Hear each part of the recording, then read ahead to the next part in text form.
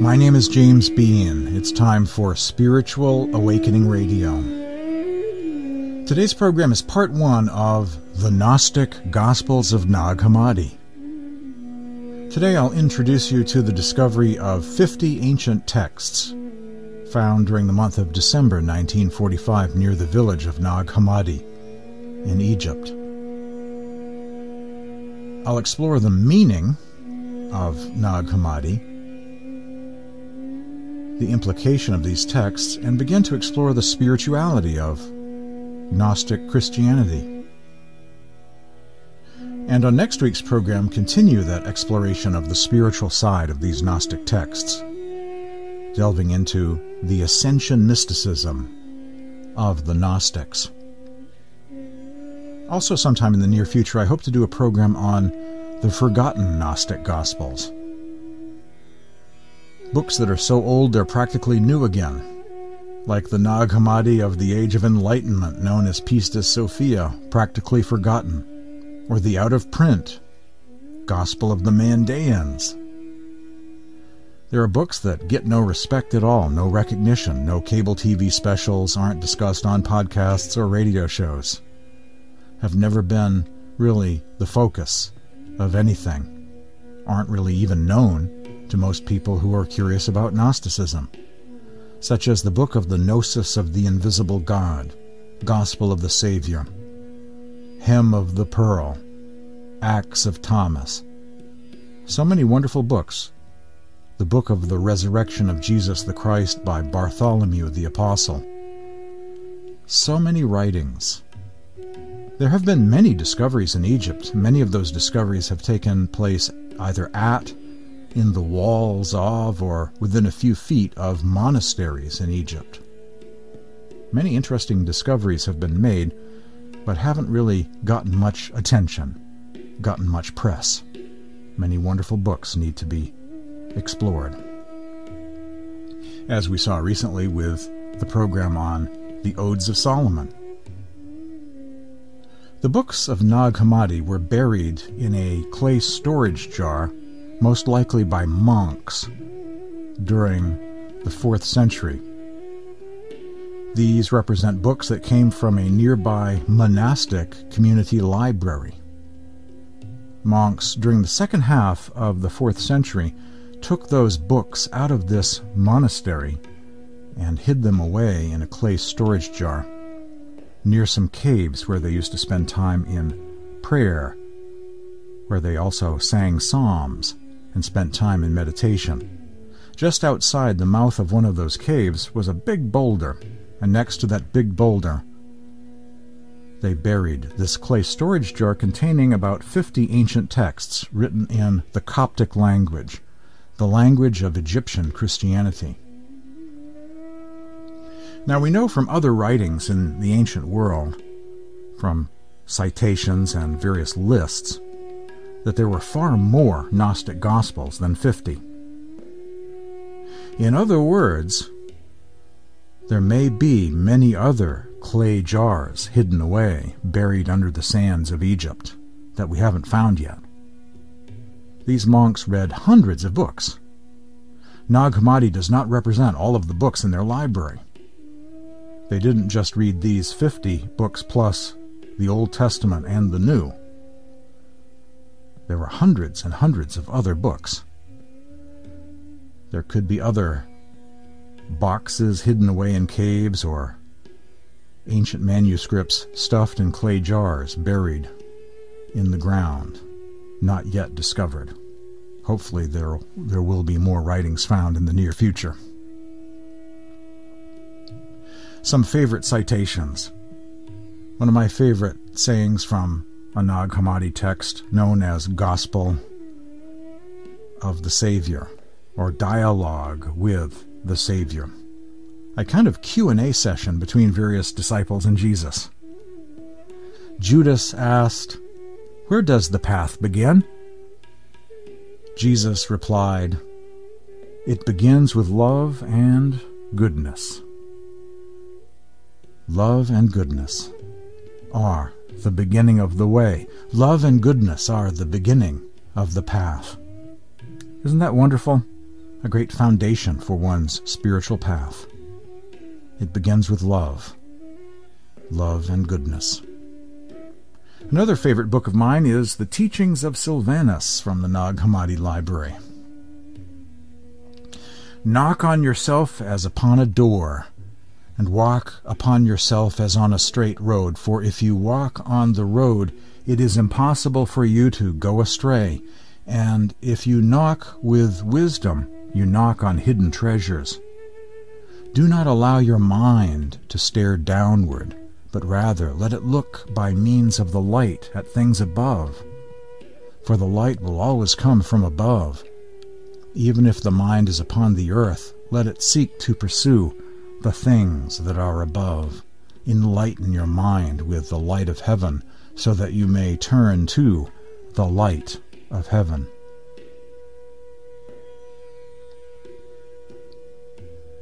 A favorite saying from the Gospel of Thomas. If your spiritual guides say to you, "Look, the divine realm is in the sky," well then, the birds will get there ahead of you. If they say it is in the sea, then the fish will precede you. No, divine reality exists inside and all around you.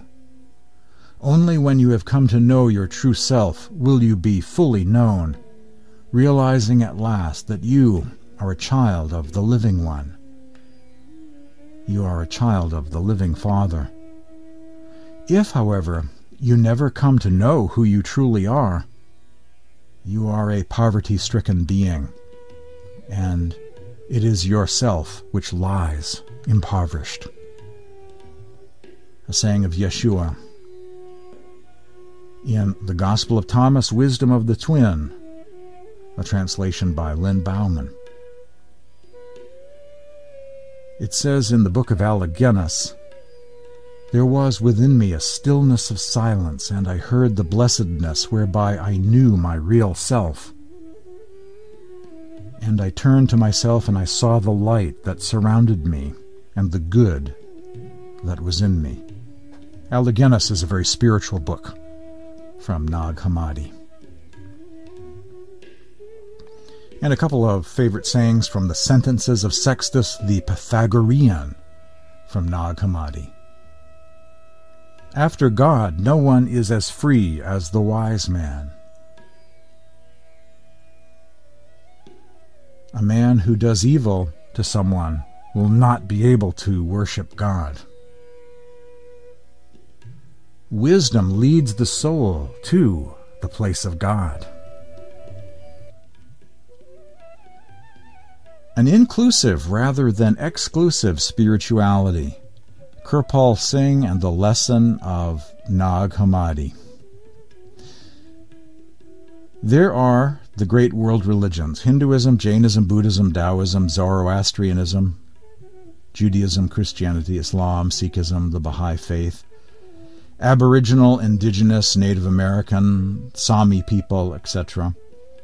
In addition to comparative religion, there is also comparative mysticism, the study of various schools of spirituality or mystics that are, or once were, operating within many of these above-mentioned faith communities, East and West.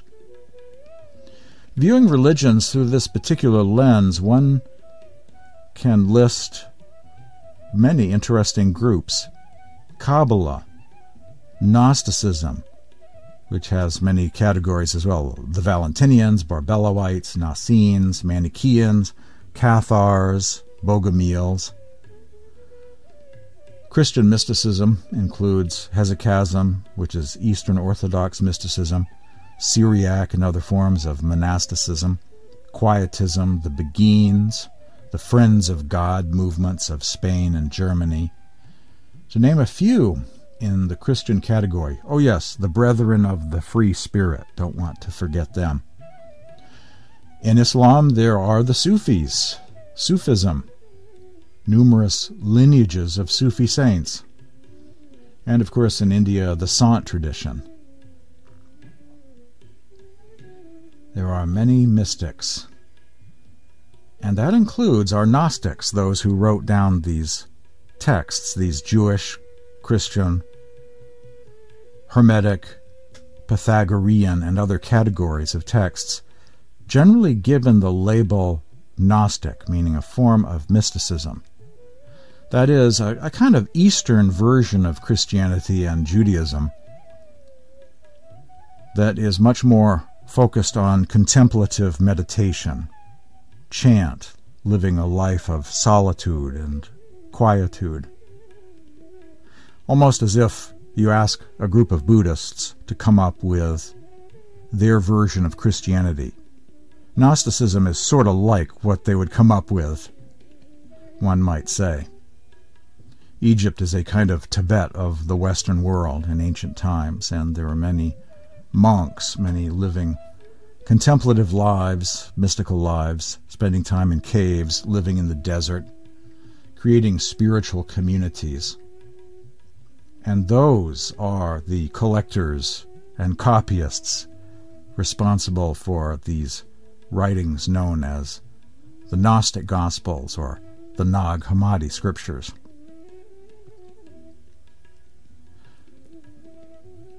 There's an interesting saying of Jesus found in the Greek Gospel of Thomas, a text discovered at another site in Egypt called Oxyrhynchus. And there is nothing hidden that will not be revealed. There is nothing buried that will not be raised.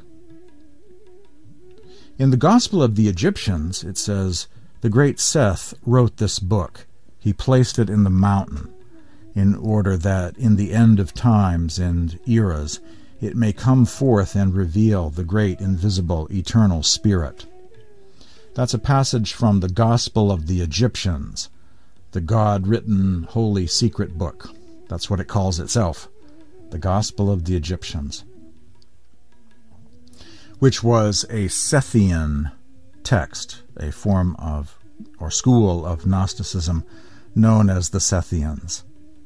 The great Seth wrote this book, it says, and placed it in the mountain in order that at the end of times and the eras it may come forth and reveal the great invisible eternal Spirit.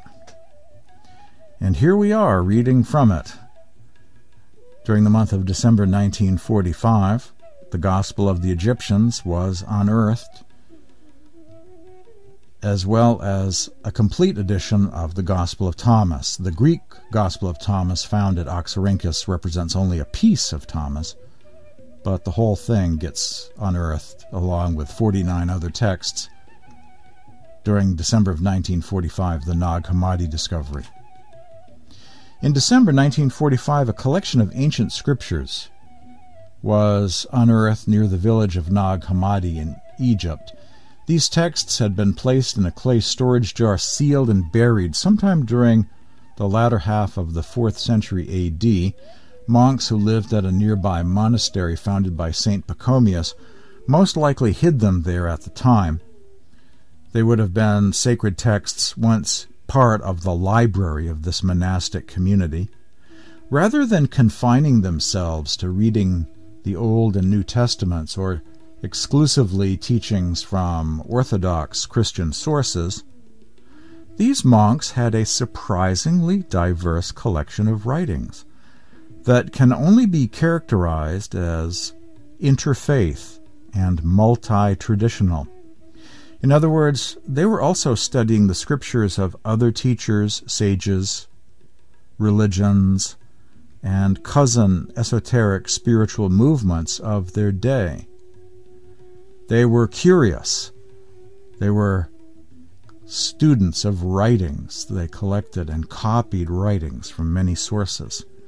They were not close-minded. In other words, they were very open-minded.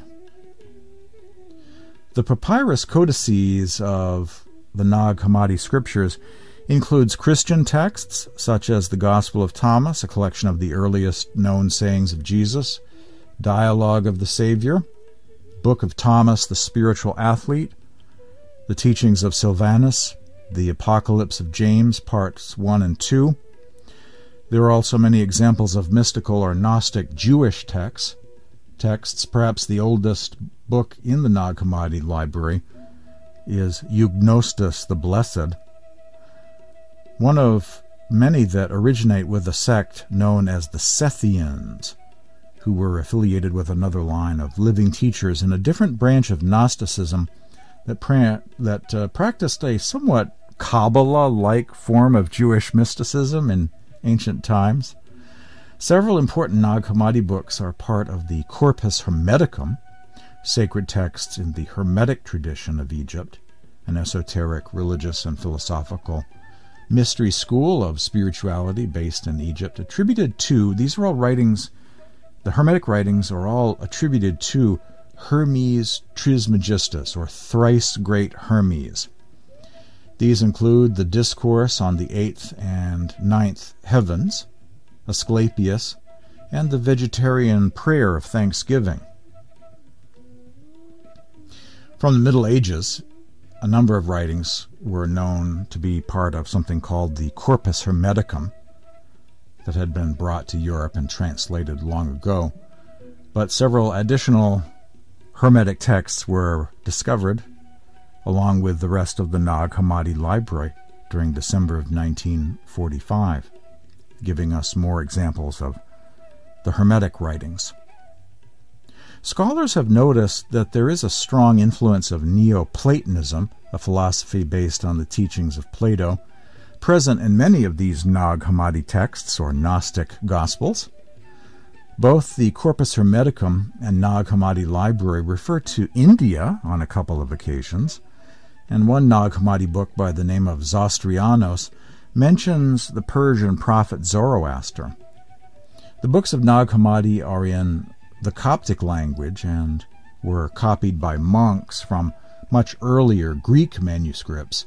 Some of these writings seem to originate in Syria, just north of Israel, including the Gospel of Thomas, or a collection of the sayings of Jesus, as well as the Book of Marsans. The Sentences of Sextus is a Pythagorean text, a collection of proverbs popular with many during the early centuries of the Common Era. The Pythagoreans were, as the name suggests, followers of Pythagoras, a sect that had a fascinating combination of mathematics, mystical practices, and beliefs, including reincarnation, transmigration of the soul, and meditating upon the music of the spheres, the harmony of all harmonies. They also adhered to a vegetarian diet.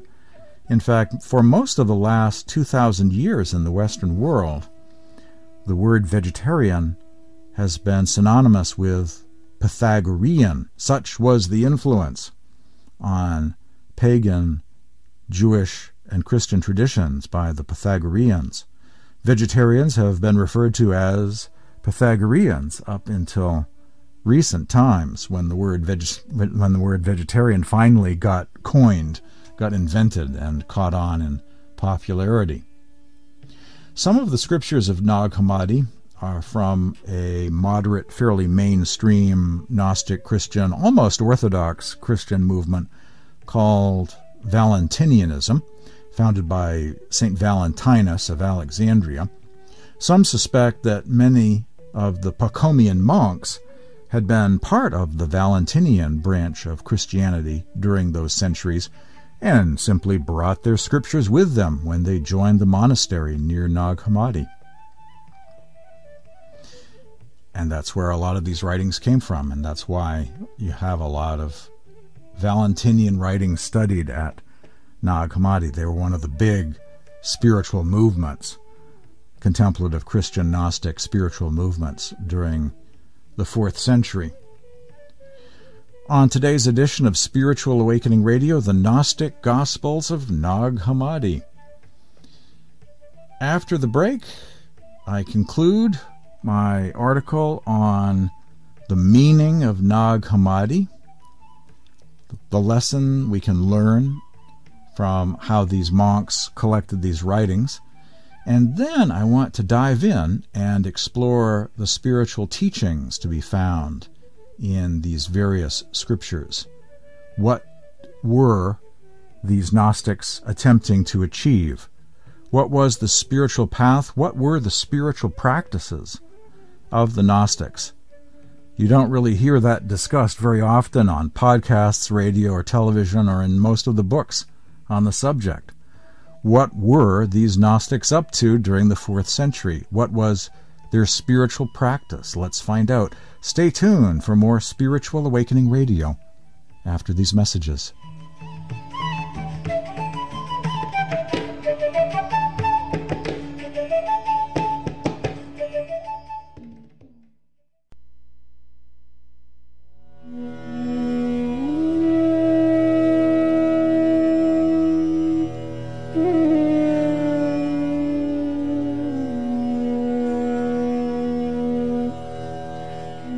The Gnostic Gospels of Nag Hammadi today on Spiritual Awakening Radio. Another thing that should be mentioned about the Valentinians. They were part of early Christianity. Valentinian Christians would show up to Mass. Sure, they had some other beliefs. They were more contemplative. In addition to the New Testament, they had the Gospel of Truth, Gospel of Thomas, and some other writings and teachings, but they were part of early Christianity, including the leadership structure, deacons and bishops, and at one time, Valentinus was considered for pope. He didn't get chosen, but he was a contender at one point for pope. Now, people don't think of that as being real anymore because Valentinians eventually were banished, deemed to be heretics, banished, condemned. Kind of like a falling out we had between Catholicism and Protestantism. You are dead to me. You are banished. We might even be at war in some cases, in some countries. Love your enemies. Forgive, except for when we're at war, oddly enough. Forgive your enemies, but except for when we're fighting with some other religious sect, oddly enough, in this bizarre world. And so we think of the Valentinians as this banished, condemned group of heretics, Gnostic heretics. Writings condemned, totally rejected. But during the time of the Nag Hammadi library and during earlier centuries, a longer period of time than the United States has been a country, Valentinians were part of early Christianity and sometimes showed up at Mass. And that provides an example of why I like history and find it to be kind of spiritual and liberating. Because sometimes the history, or religious history, the sectarian history we're given, written by the victors, tends to portray some in favorable light and others in not so favorable light, like our Gnostic friends, condemned as heretics. And yet, once upon a time, Valentinus had a shot at being pope, was considered. Valentinians were part of the leadership structure and went to Mass. So how it used to be is perhaps not how it is now, but the illusion just falls away when you explore the history and realize that once upon a time things were different,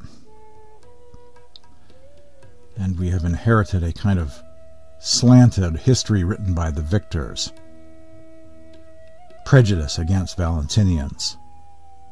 Sort of like racism in history. Some are portrayed in not so favorable a light. Jesus and the Ebionites, or Hebrew Christians, John the Baptist, Seth, Pythagoras, Valentinus, and Hermes Trismegistus. From the point of view of the monks contemplating the words of these Nag Hammadi texts, their interest was not a schizophrenic or contradictory eclectic spirituality. All these writings of Nag Hammadi do have much in common. They share common themes and threads, a universal contemplative wisdom that transcends narrow religious sectarian boundaries, a rich treasure trove of spirituality.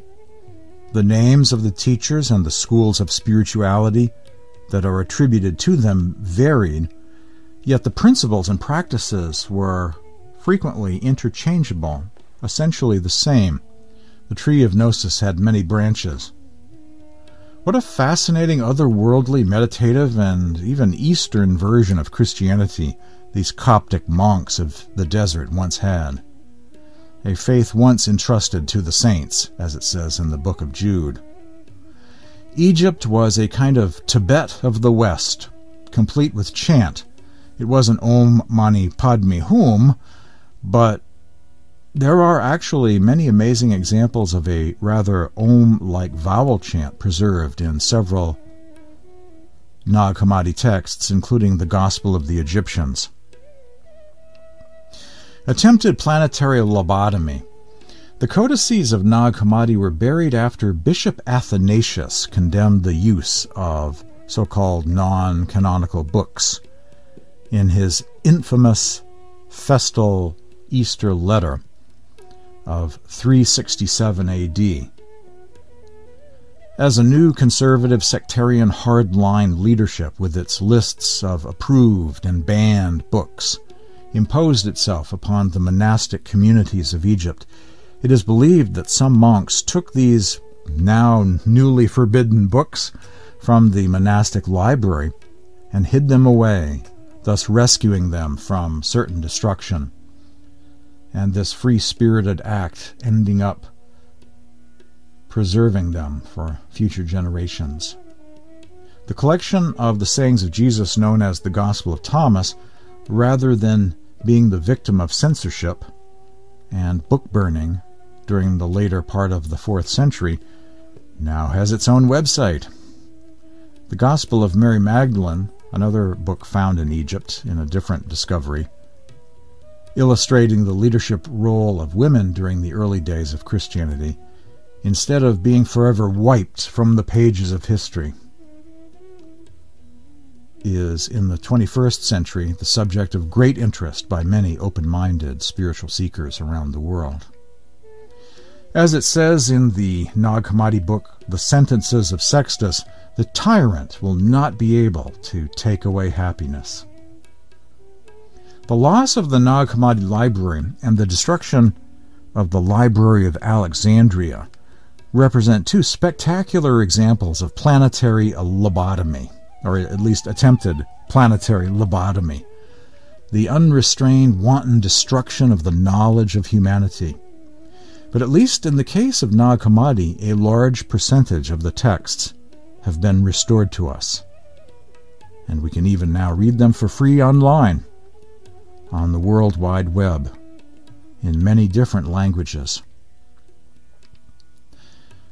After the break, the lesson of Nag Hammadi, and then we'll delve into the spiritual practice of the Gnostics. You're hearing Spiritual Awakening Radio. Stay tuned for more after this break.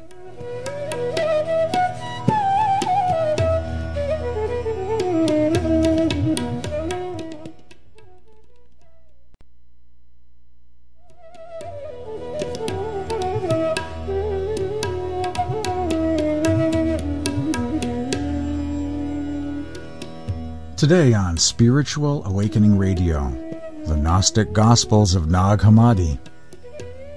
The lesson of Nag Hammadi. Beware of today's Athanasius types. The archons, the rulers, the powers that be. The hardliners.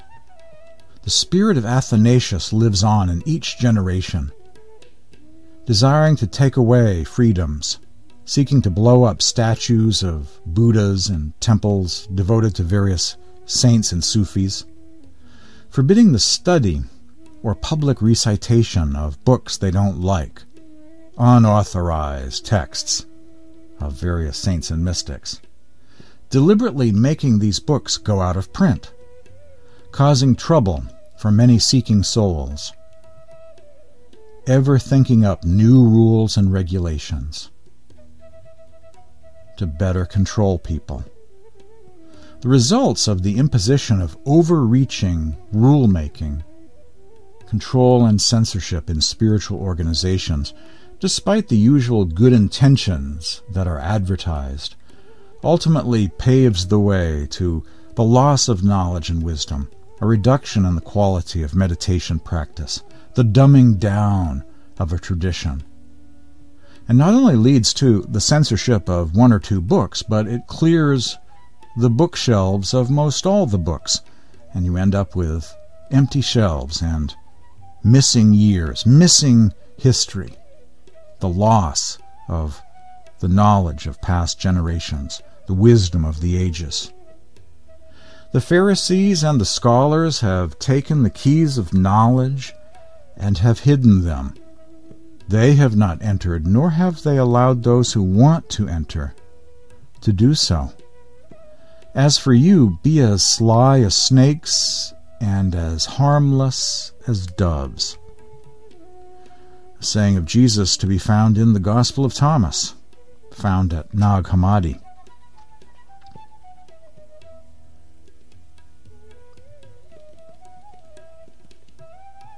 Do not lay down any rule beyond what I ordained for you, nor promulgate law like the lawgiver, or else it will dominate you. Another saying attributed to Jesus, this time found in the Gospel of Mary Magdalene. The modern-day example of Master Kirpal Singh, who was born 1894 and passed on in 1974. The spiritual master from India, Sant Kirpal Singh, advised his students to follow a satsang template that included a long reading list of potential scriptures and sources of inspiration or master instruction, saying, quote, "For the subject of a talk we may take up the hymns from any scripture, preferably from the masters of the sound current. It may be supplemented by apt quotations from the parallel writings of other master saints. The Holy Gospels themselves are full of such material as may fit in with such a context. The illustrations from various masters are essential so as to bring out the essential unity in the teachings of all the saints." Unquote. A paragraph from a document of Kirpal Singh called Instructions for Holding Satsang. Kirpal Singh was a prolific writer, publisher of scores of books over the years, quoting from most every world scripture, most every mystic, poet, philosopher, and great master that has ever existed, spanning the centuries, very much embodying the same curiosity and inclusive universal spirituality we find present in the Nag Hammadi Library of Egypt. May the legacy of both always be remembered, appreciated, and honored for all time to come. Let's be like those monks of Nag Hammadi and be curious. See the universal threads and, have access to a lot of great mystics of various schools of spirituality.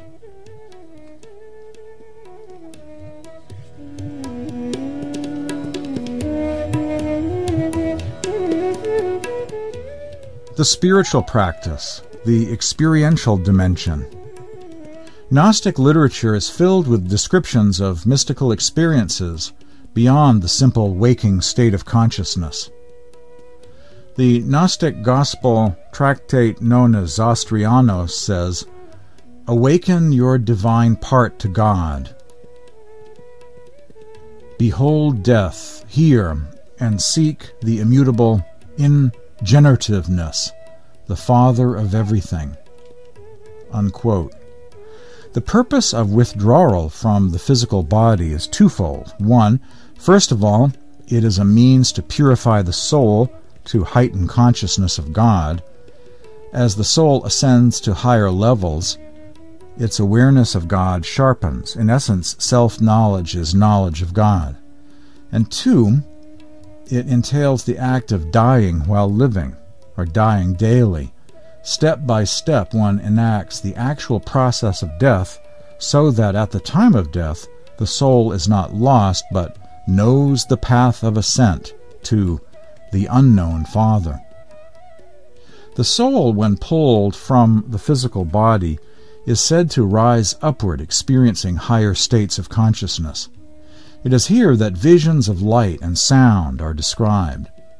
According to the mystics of these traditions, such manifestations are believed to be guides for the wayward soul, leading the soul through various higher states of consciousness. The author of the Gnostic gospel known as Pistis Sophia, the Book of Faith Wisdom, comments, quote, "Man's soul shall become, when it leaveth the body, a great flood of light, so as to traverse all the regions, until it cometh into the kingdom of mystery." Unquote. Contacting this light and sound is said to be transforming. The writer of the treatise Allegenis purports, quote, "I turned to myself, and I saw light that surrounded me, and the good that was in me. I became divine."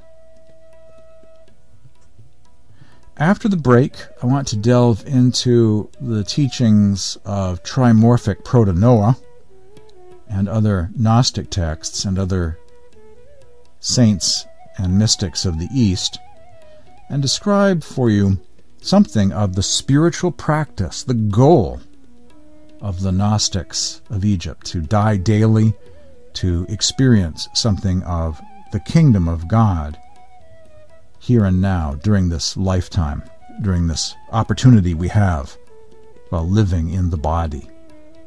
We are citizens of two worlds. We are here in this physical body, but as St. Paul, or someone in the school of St. Paul once said, now we are seated with Christ in heavenly places. More Spiritual Awakening Radio coming up.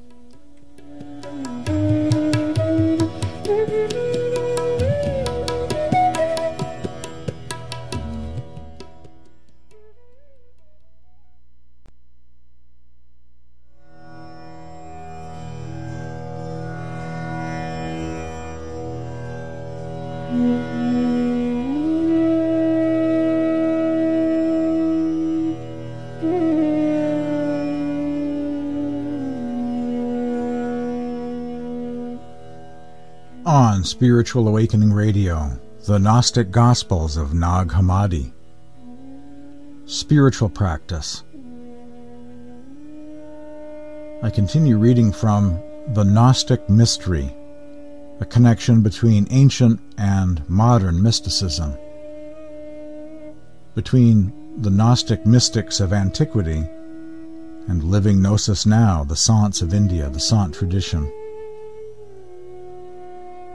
In the Nag Hammadi book of Trimorphic Proto-Noah, the Gnostic writer, in a very divine-sounding voice, describes how this transformation of the soul takes place. I cast a sound into the ears of those who know me, and I am inviting you into the exalted perfect light.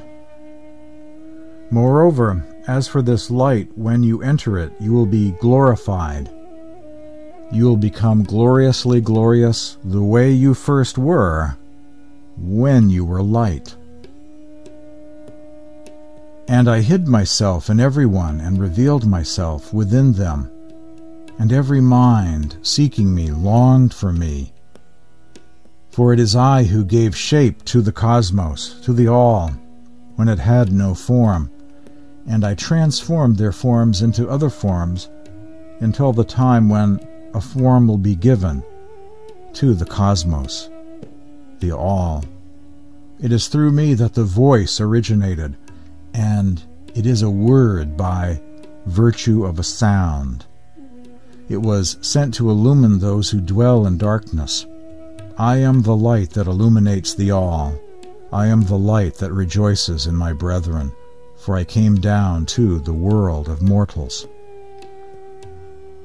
Trimorphic Proto-Noah. Also, this same Gnostic suggests that the appearance of light within is constructed in a particular pattern as a guide that helps to uplift the soul through various spiritual realms to the knowledge of God, to the knowledge of the divine, saying, I went down to those who were mine from the first, and I reached them and broke the first strands that enslaved them. Then every one of those within me shone, and I prepared a pattern for those ineffable lights that are ineffably within me. The Sant tradition embraces a comparable mystical motif. Only by ascending within himself by his soul can one be united with God, says Tulsi Sahib. Sant Tulsi Sahib of Hathras encourages us to seek not thy beloved in the world outside. Within thine own self behold the splendor of thy beloved. In the pupil of thine eye is a mole, wherein is hidden the entire mystery. Peep within, and behold thou what lieth beyond this dark curtain.